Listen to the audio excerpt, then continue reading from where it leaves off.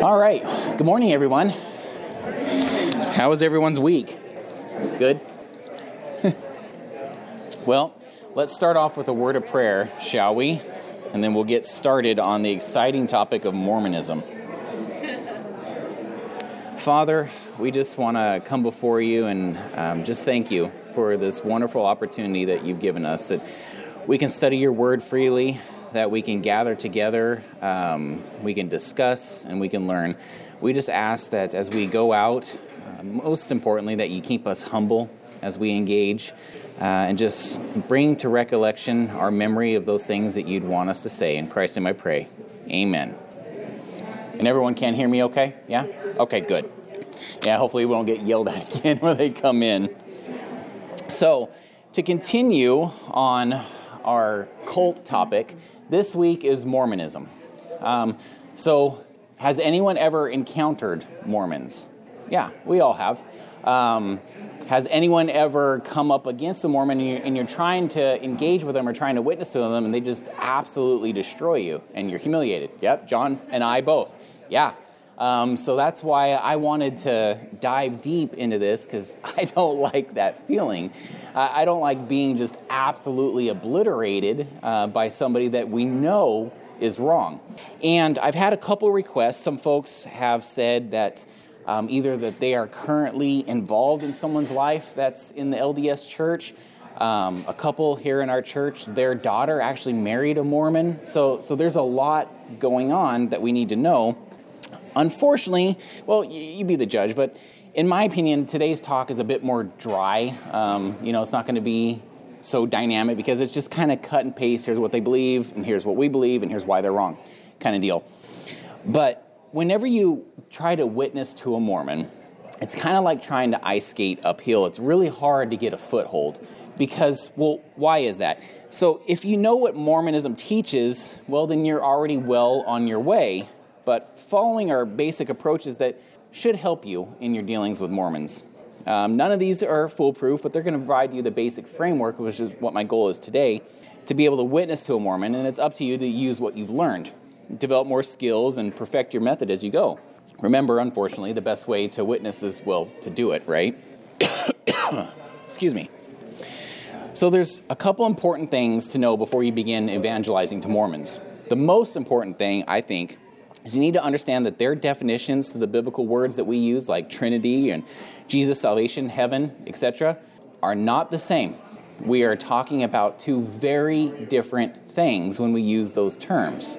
And that's where pretty much any debate, it doesn't matter who you're with or who you're going up against, where that starts to come into play. Because if you're not defining the terms identically, then it just goes all over the map, right? So second, you have to be able to show them that they believe in the wrong Jesus, not the Jesus of the Bible. It's important because only the true Jesus gives eternal life, like in John 10, reveals the Father, Matthew 11, and sends out the Holy Spirit, John 15. So, to witness means what? Well, you must teach. And to teach means you must understand. To understand means you must know, and not only what you believe, but also what they believe. So here's some of the terminology. Remember, I said that's the most important part, is defining the terms. And what we use when we're defining something, what they use, are very different things. So first one, the Trinity. The Mormon does not mean the historical Orthodox Trinity of one God who exists in three persons. To a Mormon, the Trinity is a position held by three separate gods. They are three separate and distinct beings, right? The Father, the Son, the Holy Ghost. Remember that the correct doctrine of the Trinity is what? That there's only one God that has existed in three persons from eternity. When a Mormon says he believes in God, he does not mean the one true God, the creator of all things, the one who's always existed. He means he believes in a God, little g, who used to be a man on another planet. Big difference between them and us. Who followed the laws and ordinances of that little g God on that planet, and then he became exalted to godhood. And to top it all off, he has a wife who is a goddess, little g. So if you're in a witnessing situation with Mormons, you might be using the same words, but you will not be speaking the same language. I know JC is going to listen to this online. JC, I'm talking to you. because I remember he brought that up before he even knew I was going to have this talk today, that he's engaging with Mormons. He's like, I don't think we're talking about the same thing. No, you're not. So it's a very good idea to study some of the terminology differences, and I'll give you some references at the end that you can pick up, books or whatnot, where you can compare and contrast the true definitions. So, first thing when you talk to a Mormon, what's the first thing that kind of comes out? They have a testimony, right? Mormons will bear their testimony and tell you that they know that the Mormon church is true, that Joseph Smith was a true prophet of God, okay? So how do we respond to this? So, right, that's what we ask, okay? So how do we respond? You ask them where their testimony is. What's their response? In my heart, they'll say. Okay, so what's our response? Define testimony. Or how trustworthy is our heart? What does the Bible say about our heart? Yeah, exactly. And that's what we say. Did you know that the Bible says not to trust your heart because it's deceitful? The heart is deceitful above all things and beyond cure. Who can understand it? Jeremiah 17:9. Second, you ask them, how did you get your testimony? And they're going to say, the Holy Spirit gave me my testimony. Okay, you ask them, well, who bears witness of the truth? They're going to say, well, the Holy Spirit bears witness of the truth. Holy Spirit, when you ask them who bears witness of the truth, they say the Holy Spirit does. And this is where it starts to get slippery, because technically you show them that the Holy Spirit bears witness of not what, but who? Jesus, right? John 15:26. And that Jesus sends out the Holy Spirit. Once you've shown them that the Holy Spirit is sent from Jesus, you ask them if a false Jesus will send the true Spirit of God. And of course, the answer is going to be no, right? Why would a false Jesus send out the true Spirit of God? The point is that only the Jesus of the Bible will send the Holy Spirit. If they don't have the right Jesus, then they can't have the true Holy Spirit, and their testimony is what? Invalid. Does that make sense? Right? So praying about the Book of Mormon is the next topic of discussion that when you have these interactions with Mormons. Mormons believe that if you read the Book of Mormon and then you pray and ask God whether or not it is true, you will receive a testimony from the Holy Spirit verifying its truth. Okay, are you guys beginning to notice this theme here? That, you just have to have pray, or like what Mike brought up with Joyce Meyer this morning, your faith is just what I say. You have to believe what I'm saying is true. There's no outside reference, right? They're saying that if you just pray, then the Spirit's going to reveal to you that the Book of Mormon is indeed true. You're going to receive that testimony from the Spirit, verifying its truth. And if it is true, then Joseph Smith is true, and so is Mormonism. And many Mormons claim to have this exact testimony. First off, does God ever claim in Scripture to pray about truth? I'm going to word this very carefully. Does God ever say to pray about truth? No. He says to search the Scriptures to find truth. Okay? It's a slight difference, but it becomes really important in your dealings with Mormons. In Acts 17:11 and 2 Timothy 3:16 is where God tells us to search the Scriptures to find truth rather than to pray to find truth. Why would he phrase it like that, do you think? Well, it takes our subjectivity out of the equation. So then the truth comes from our revelation? No, it comes from the Word of God. So what the Mormon is doing here is unbiblical, although very slight. Do you see that point there? Okay. I mean, they're not just going to come out and say, hey, by the way, do you know that you are a living God and you can have your own planet? I mean, that's just weird. Okay. That's going to, whoa. It comes in these slight forms where you just gradually start to twist things. Second, it doesn't matter what you feel. We know that about the heart. If what you feel contradicts the Bible, then what you feel is wrong 100% of the time. Third, you ask them if they ever had to pray about the Bible to see if it is true. Because they told us we have to pray about the Book of Mormon to see if it's true, right? Well, why don't you guys pray about the Bible to see if it's true? Of course, they haven't. So then why are we supposed to pray about the Book of Mormon? I've never had a good answer on that question, by the way, when I've asked them, have you prayed about the Bible to see if it's true? Because I've had them ask me to pray about the Book of Mormon to see if it's true. I've never received a good answer. Their answer is circular at this point. Their answer is that the Book of Mormon says to pray about it. Okay? The book you're telling me is true tells you to tell people to pray about it to see if it's true. Well, that's a little odd. Yeah, Charlie. Book of Mormon. Joseph Smith is actually written like some of the Bible itself. Figure, and to coincide with Right. And you'll get to a point like, this is the point. When all it is just what's better and twist it a little bit to fit. Yeah. We also have a scripture in James, and I'm looking through. I'll be referencing it. Okay. Yep. I'm way ahead of you, Charlie. Yep. We're going there. Still, the Bible says to study God's word for truth, not to pray about it. Are you guys understanding the difference that I'm getting here? So you're not going to be like, oh my gosh, Sean's gone off the deep end. He doesn't say that to pray for truth. No. I'm telling you that the scriptures do never once say that you need to pray for them to reveal truth, because that would be subjective. The truth that we would come up with would be of our own doing rather than the Word of God. And here it is, Charlie. A common verse that Mormons use to support their belief that you can pray about the Book of Mormon is found in James chapter 1, verse 5. Here, this is what it says. If any of you lacks wisdom, he should ask God, who gives generously to all without finding fault, and it will be given to him. They say that because since they believe they're sincere, God will answer them. That's the reasoning. Well, first of all, what's the problem with sincerity? Well, it becomes works-based righteousness. Because the person is saying, because of my sincerity, God will listen to me. So who's taking the credit, right? It's just like with the Word of Faith movement. If, your loved one is sick, according to the Word of Faith movement, and you pray for healing and they're not healed, well, what's the problem? You don't have enough faith, right? See how convenient that is? That it just brings it back, well, you don't have enough faith. Or you're not sincere enough because it's not being revealed to you.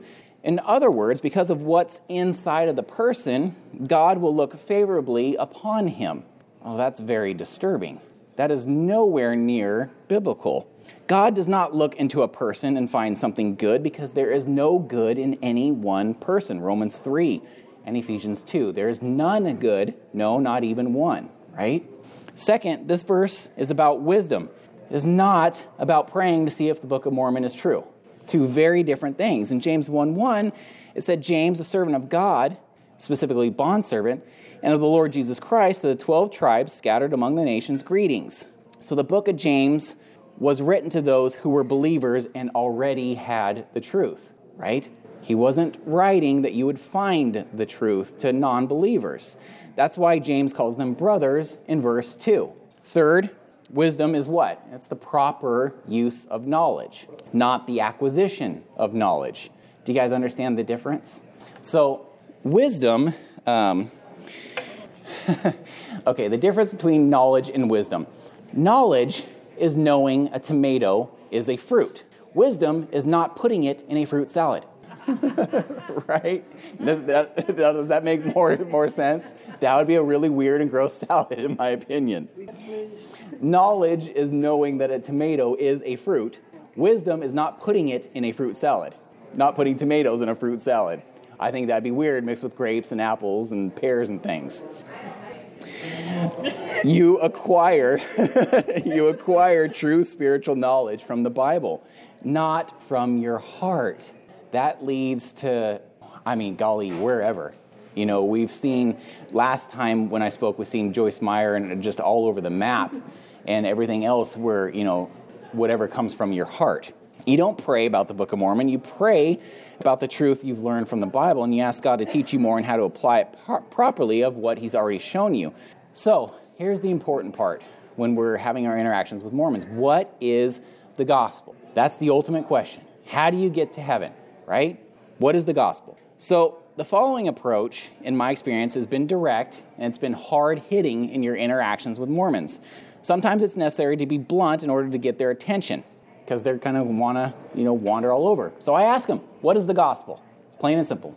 Ask a Mormon, what is the gospel? Well, their response is going to be something like, the gospel is the laws and ordinances of the Mormon church. Wrong. No, it's not. Ask again what it is, and listen closely for any hint of the free forgiveness of sins through the sacrifice of Christ on the cross and repentance. You'll usually hear an answer dealing with works, obedience, doing something, etc. It won't deal with the free forgiveness of sins through Christ and repentance. After the person has answered, explain, according to the Scriptures, the gospel is what saves us. It's what cleanses us from our sins. And it's what enables us to stand in the presence of God the Father. Explain that the Bible specifically defines the gospel, and that the gospel is what makes you a Christian, and then ask them again, what is the gospel? See, this is an easy way, in my opinion, to have those conversations with Mormons, because then you don't get off on all these crazy rabbit trails. You're not going to start talking about polygamy. You're not going to start talking about the planet Kolob, right? All this stuff that just distracts you from the truth. And it's the truth regardless of who you're talking to. If you're talking to an atheist, if you're talking to a far leftist, if you're talking to a Jehovah's Witness or a Mormon, it doesn't matter. What is the core conversation we should be having? What is the gospel? How do you get to heaven after you die? You only got two options here, right? After we die. Heaven or hell, that's it. See, after you've heard a works-based righteousness from them answer, now we turn in our scriptures to 1 Corinthians chapter 15, verses 1 through 4, and read this. Quote, "Now, brothers, I want to remind you of the gospel that I preached to you, which you received and on which you have taken your stand. By this gospel you are saved, if you hold firmly to the word that I preached to you. Otherwise, you have believed in vain. For what I received I passed on to you as of first importance, that Christ died for our sins according to the Scriptures, and that he was buried, and that he was raised on the third day according to the Scriptures." Directly from Paul. That is the gospel. So what do? We explain that the gospel, the true gospel, is the death, burial, and resurrection of Christ for our sins. Not and. There's no and after that. There's no having to go on a 2-year-long missionary journey. It's just that. Then turn where? Well, then we go one book over to 2 Corinthians, chapter 4, verses 3 through 4. And read again, quote, "And even if our gospel is veiled, it is veiled to those who are perishing." Ugh, that's kind of a sobering thought, isn't it? "The God of this age, little g, has blinded the minds of unbelievers so that they cannot see the light of the gospel of the glory of Christ, who is the image of God," capital G. Well, that, in my opinion, is a very sobering passage to read and understand of anybody. Because what does that mean? It means you do not clearly understand the gospel, the message of Christ as our Savior, and the Bible shows why, because you have been blinded, period. So then in Mormons, once we're talking about the gospel, then we get into us, right? The great apostates. We're the ones that fell away, right? The great apostasy. Mormonism maintains that the true gospel message was lost from the earth shortly after the apostles died. So here's one of the Mormon apostles, Orson Pratt. He said this: "Jesus established his kingdom on earth.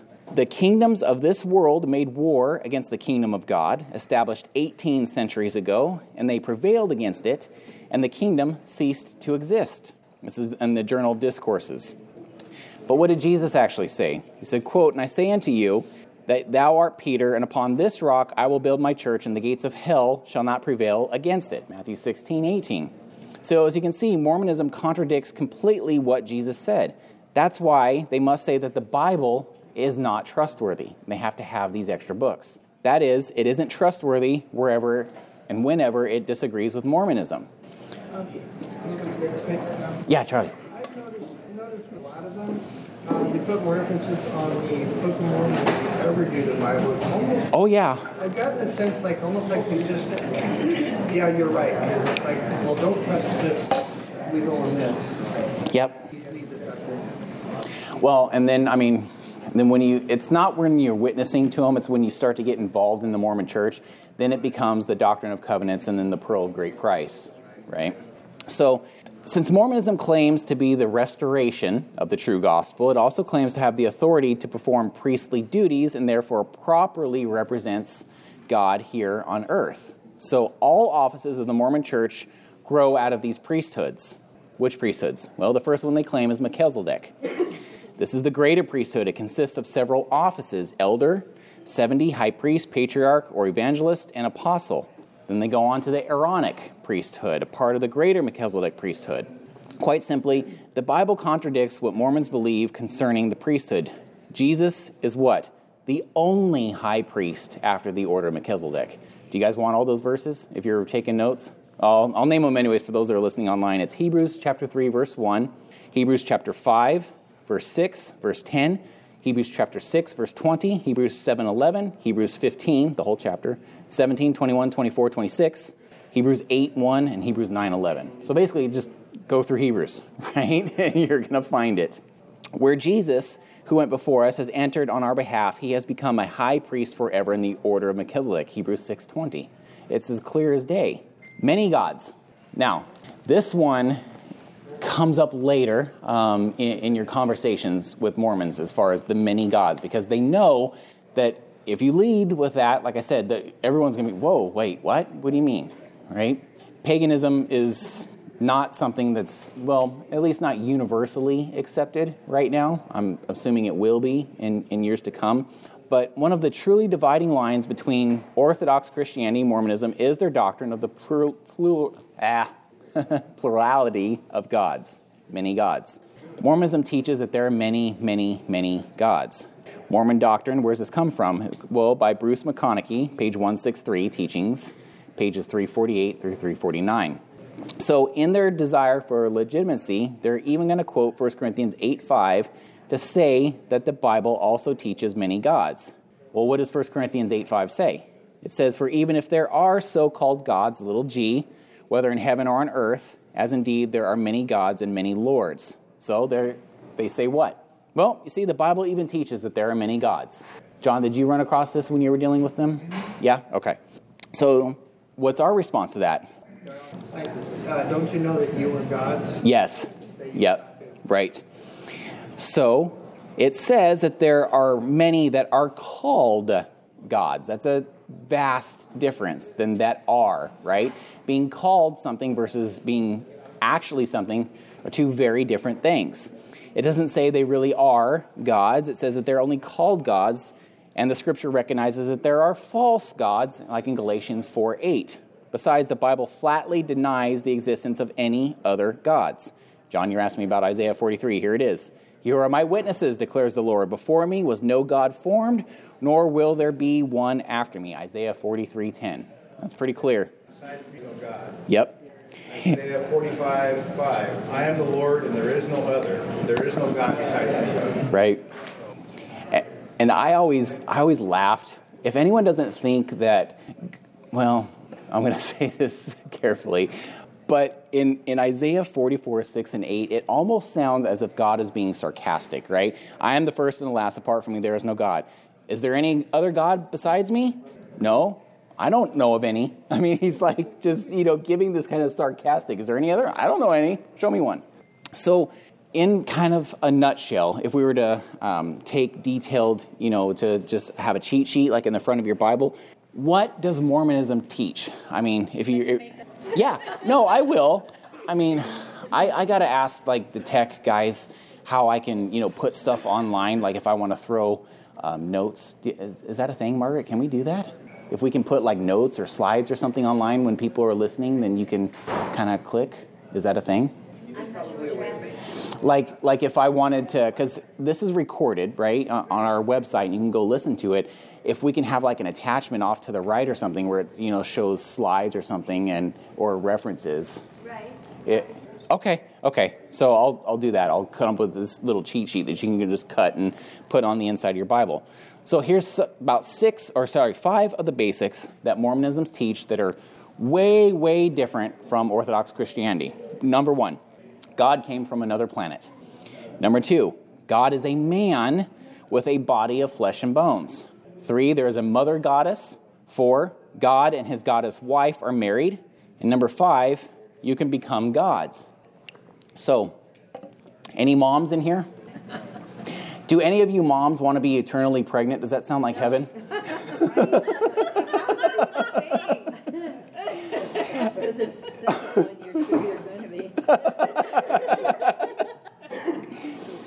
Yeah, I mean, if my daughter's listening to this, she's pregnant with twins, and I want to ask her, "Sis, do you want to continue this in perpetuity? Like, it will never end?" Does that sound like heaven? Yeah, I don't think so. I'll put this online, too, after I figure out how to do it. It's kind of a chart that I've made, a comparison cheat sheet, like little chart of how the main differences between Christianity, Mormonism, and giving the verses. So, remember when I was talking about defining the terms with Mormons? Here's where it really helps. So, what's the first topic? Theology proper, the theology of God, right? Christian view, there's only one.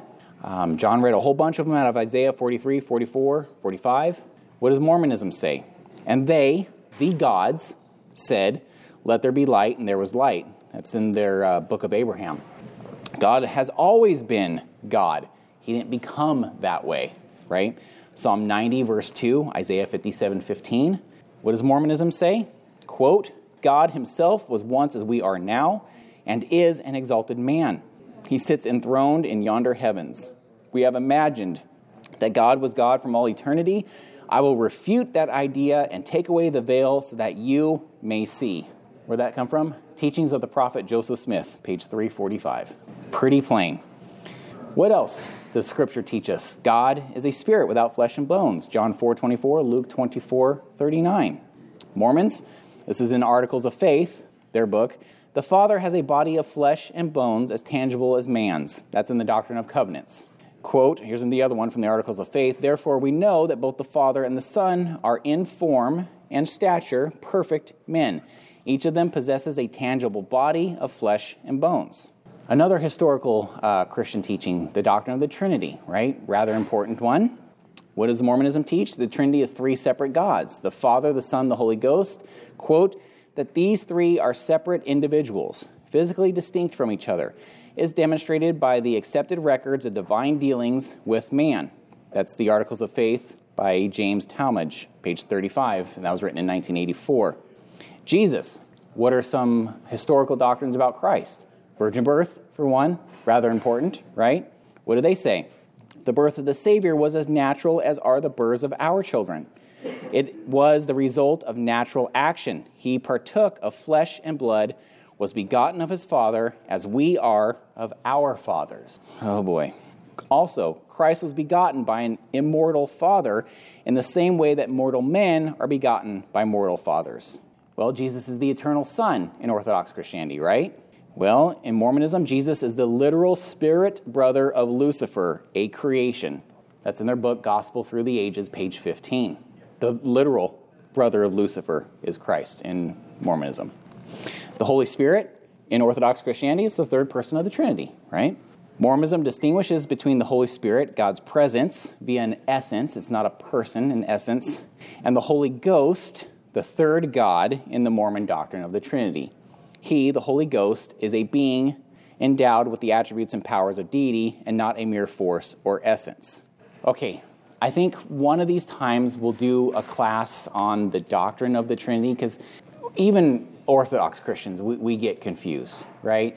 We'll try and do analogies when we're trying to explain it to somebody. Like we'll take, a hard-boiled egg, for example, and you can say you have the shell, you have the white, and you have the yolk. And there you go. You have three essences of the egg.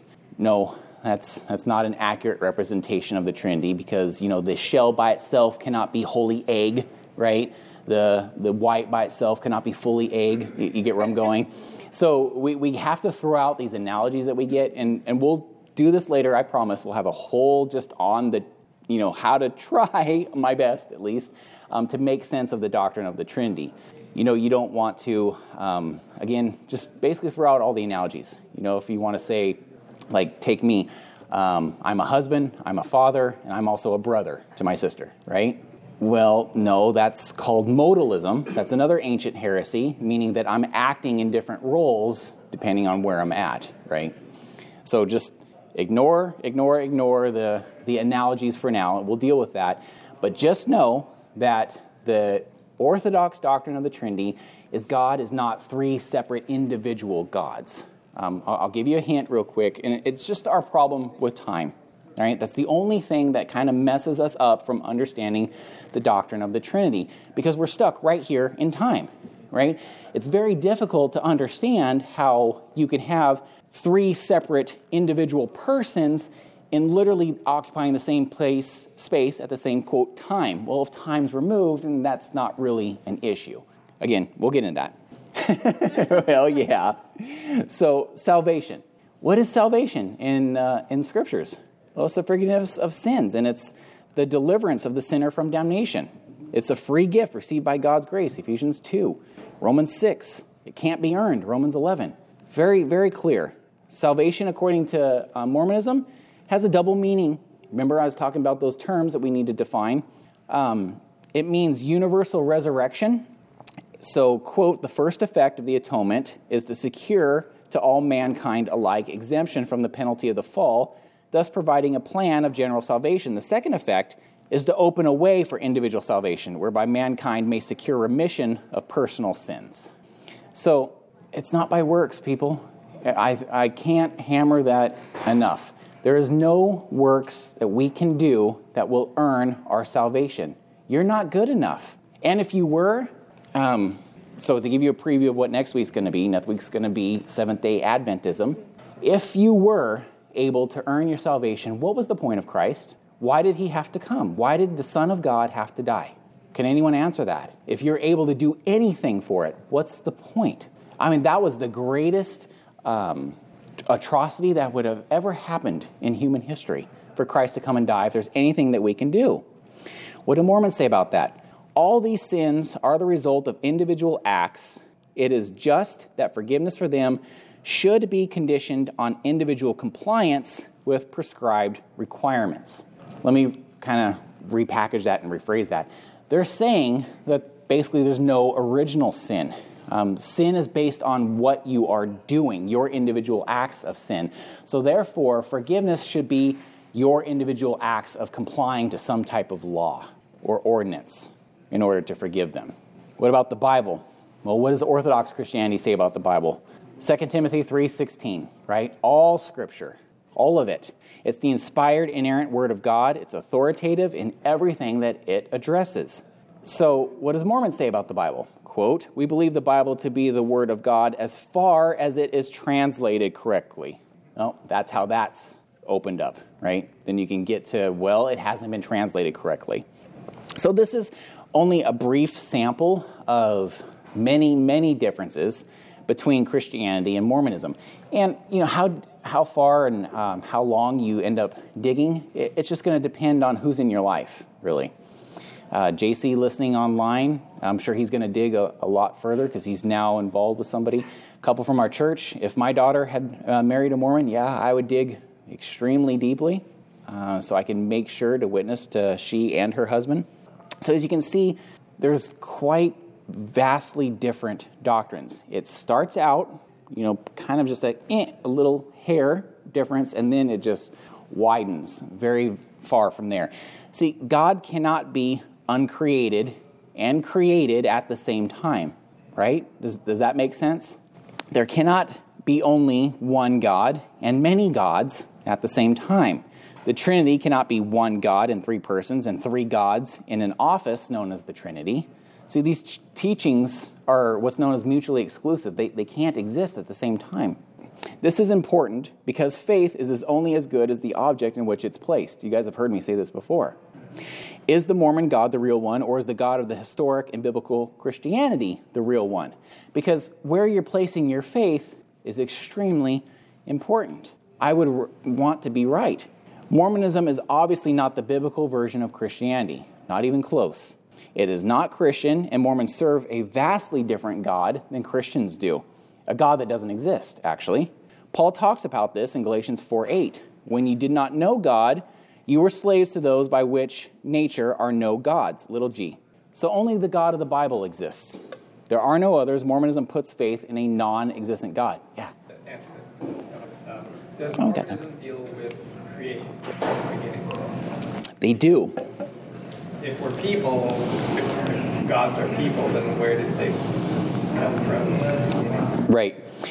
And I love that you're asking the logical questions, right? Because when you start to have these logical questions and you ask them with whoever you're engaging with, whether it be Mormons or even Hindus, and that first point, creation, right? If gods are people that just exalted themselves to God, I mean, how did this begin, right?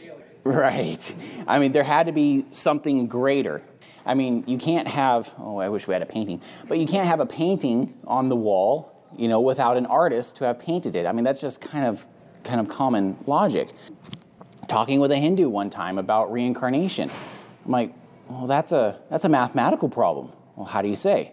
What do you mean, how do I say? Last time I checked, the world increases in population every year, right? So if we're all being reincarnated, then someone is up there printing souls. Like something is happening here, you know. We're not just getting recycled because we have a vast mathematical problem. So the doctrines of Mormonism, the Church of Jesus Christ of Latter-day Saints, they're interesting. Most of the odd ones are not initially taught. So you're not going to get exposed to the super weird stuff when you're first dealing with Mormons, the really weird stuff, holy underwear, that kind of stuff. That's not going to come up to potential converts. They should be. They should definitely be. Instead, they're revealed later, quote, is what they say, as one matures and gains the ability to accept them. Nope, not yet. Nope, they specifically say that the weird stuff is what I call it, but they're going to say the more, seasoned tenets of the faith, quote, they are revealed later as one matures and gains the ability to accept them. Doesn't that send out red flags to anybody? I'm open to the door. I'll say, so I'm a great Mormon, what happens next? Yeah. And then if I reach that level of excellency, what happens next? Yeah. And I ask them, so what's the ultimate? As a Mormon, what is your ultimate goal? Right. And I have them answer it. Yeah, I'm just trying to learn. I'm just asking you a question. I've never asked that one. What was the response? Yeah, what did they say? Well, they'll say, some say, well, you become like God, and you create a higher level of consciousness, enlightenment, and all this. And so I have a problem with that. And how does that differ from what the Christian Bible believes? Yeah. I'll have them. I'll ask them instead of making them wait if I become a Mormon. Right. What's the steps to this, and how much do I have to do? Yeah. What's the measuring stick? Golly, Charlie. Not only that, but those who might know this, there's like 3 levels of heaven: the terrestrial, Right. and it's in hopes to reach the higher one, kind of like I almost don't want to say it's almost like reaching the bottom. Right. But so I've actually was it a state president? I think they called it the president of Pete's Widow. Has actually, I couldn't believe he said this. He says it's almost you're going to make it to the lower one regardless. It's almost worth just killing yourself. I thought, almost like no killing yourself? way. You might as well just have killed yourself because you will reach at least that one. I'm going, no. Wow. So Wow. that's scary. I just had a bad evil sense. When did this all come about? Let's see, let me get the date right. Anyone remember when Joseph Smith supposedly translated the plates from Moroni? It was like 1845 or something, right? Is that 45 or 46? I can't remember the exact date. Okay, that's when it happened. So I should have hooked up to the computer because they have quote evidences of hieroglyphs of Joseph Smith translating Egyptian hieroglyphs. Mary, you probably know what I'm talking about. Of Joseph Smith translating these golden plates from the angel Moroni, which gave him the Book of Mormon, which was the true gospel. Remember, because the true gospel was lost. Well, when you actually have a real Egyptologist taking a look at these hieroglyphs, like what they're saying and what it's actually saying aren't even close to the same thing. And let's get down to it. How was this happened? How did Joseph Smith, basically an illiterate pioneer, translate ancient Coptic glyphs on golden plates handed to him? How did he do it? Well, he did it by magic rocks that he put into his hat and held over these golden plates to translate them. Anyone seeing an issue yet? I mean, A little shroom yeah, maybe a little psilocybin mushrooms. I don't know at that point. See, the LDS Church tries to make its official doctrines, like the ones that are stated online or to the public, appear Christian, but what underlies those Christian-sounding terms is very far from Christian in meaning. Remember, I said define the terms. What they're saying and what we're saying aren't the same thing, even remotely. See, the following are teachings of its officials throughout the years. So these teachings are documented from Mormon writers, and they're not anti-Mormon writers, so I'm not being unfair here. I'm actually using real Mormon writers. These statements come from within Mormonism, not from outside it, and all the quotes that I have used, and I'm going to continue to use for the rest of today's time, are from Latter-day Saints. So, what are some of these writings? And what do they end up saying about them? So many of the Latter-day Saints, when I have brought this up in the past, say that most of these citations I'm going to give you that I've used are not from official Mormon writings, like as in the Book of Mormon, the Doctrine of Covenants, or the Pearl of Great Price, as if somehow that disproves what they teach because it's not from one of their official writings. So if they're not official, fine, okay, cool, I'll give you that.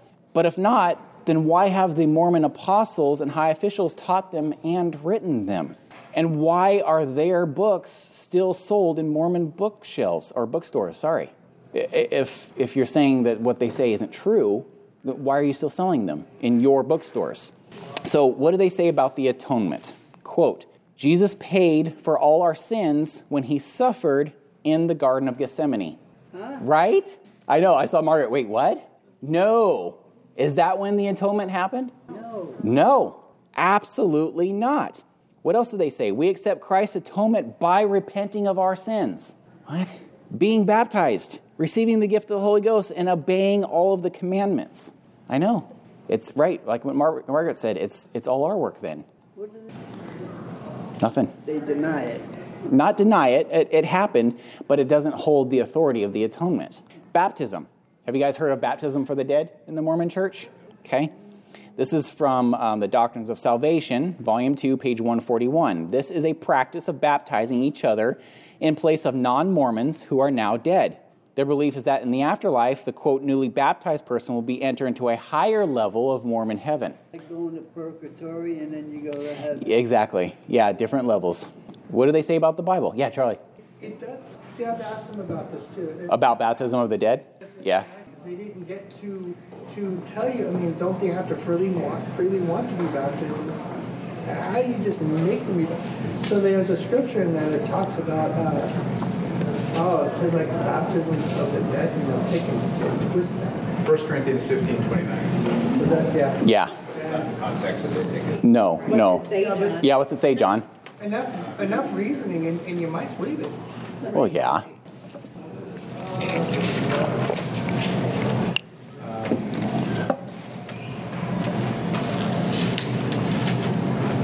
It says,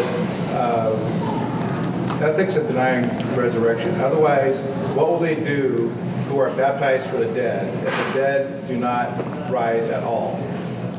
Why then are they baptized for the dead? Why then should we stand in jeopardy? So it has more to do with eschatology. Yeah, exactly. What verse is that, John? 15:29. It's 15:29. So it takes Some context. Take that. He's really not saying here that you should be baptized. No, not even close. He's saying, what's the point? Right, they're saying this is something you guys have been doing. Uh-huh. They're saying, do this. Right. You're baptized for the dead. Yeah. This is Stop something it. that- Yeah. So because because of that, they use enough reasoning, and you think, okay, so I should go baptized for granted and never got baptized. Right. Well, and the thing is like, they're trying to interpret these, and maybe they're interpreting them incorrectly or whatever. But whenever you go to figure something out, you've got to first rule out what is not possible. Yeah. God's statements about himself and him being the only God are unambiguous. Yeah, I know. So whatever the other things mean, they can't mean that there is more than one God. Right. So, whatever it means, it can't mean that. Right. And that's just basic interpretation of Scripture, It's basic logic about anything. Yeah, I know. So what about the Bible? What do they say about the Bible? Well, quote, we believe the Bible to be the Word of God as far as it's translated correctly. I gave you that. That's the 8th article of faith of the Mormon Church. They also say, wherefore, you see that after the book has gone forth through the hands of the great and abominable church, that there are many plain and precious things taken away from the book, which is the book of the Lamb of God. That's in 1 Nephi 13:28. So why is that verse important? Because it opens it up to that argument that, well, there's been great stuff taken out. We need to add it, right? We have the true words. What do they say about the Book of Mormon? Quote, they literally come out and say the Book of Mormon is more correct than the Bible. It's History of the Church, chapter 4, verse 461 in the Mormon writings. What about the devil? The devil was born as a spirit after Jesus in the morning of pre-existence. What? I mean, The morning of presence. Yep, the morning of pre-existence. I know. A plan of salvation was needed for the people of earth. So Jesus offered a plan to the Father, and Satan offered a plan to the Father, but Jesus' plan was accepted. In effect, the devil wanted to be the Savior of all mankind and to deny men their agency and to dethrone God.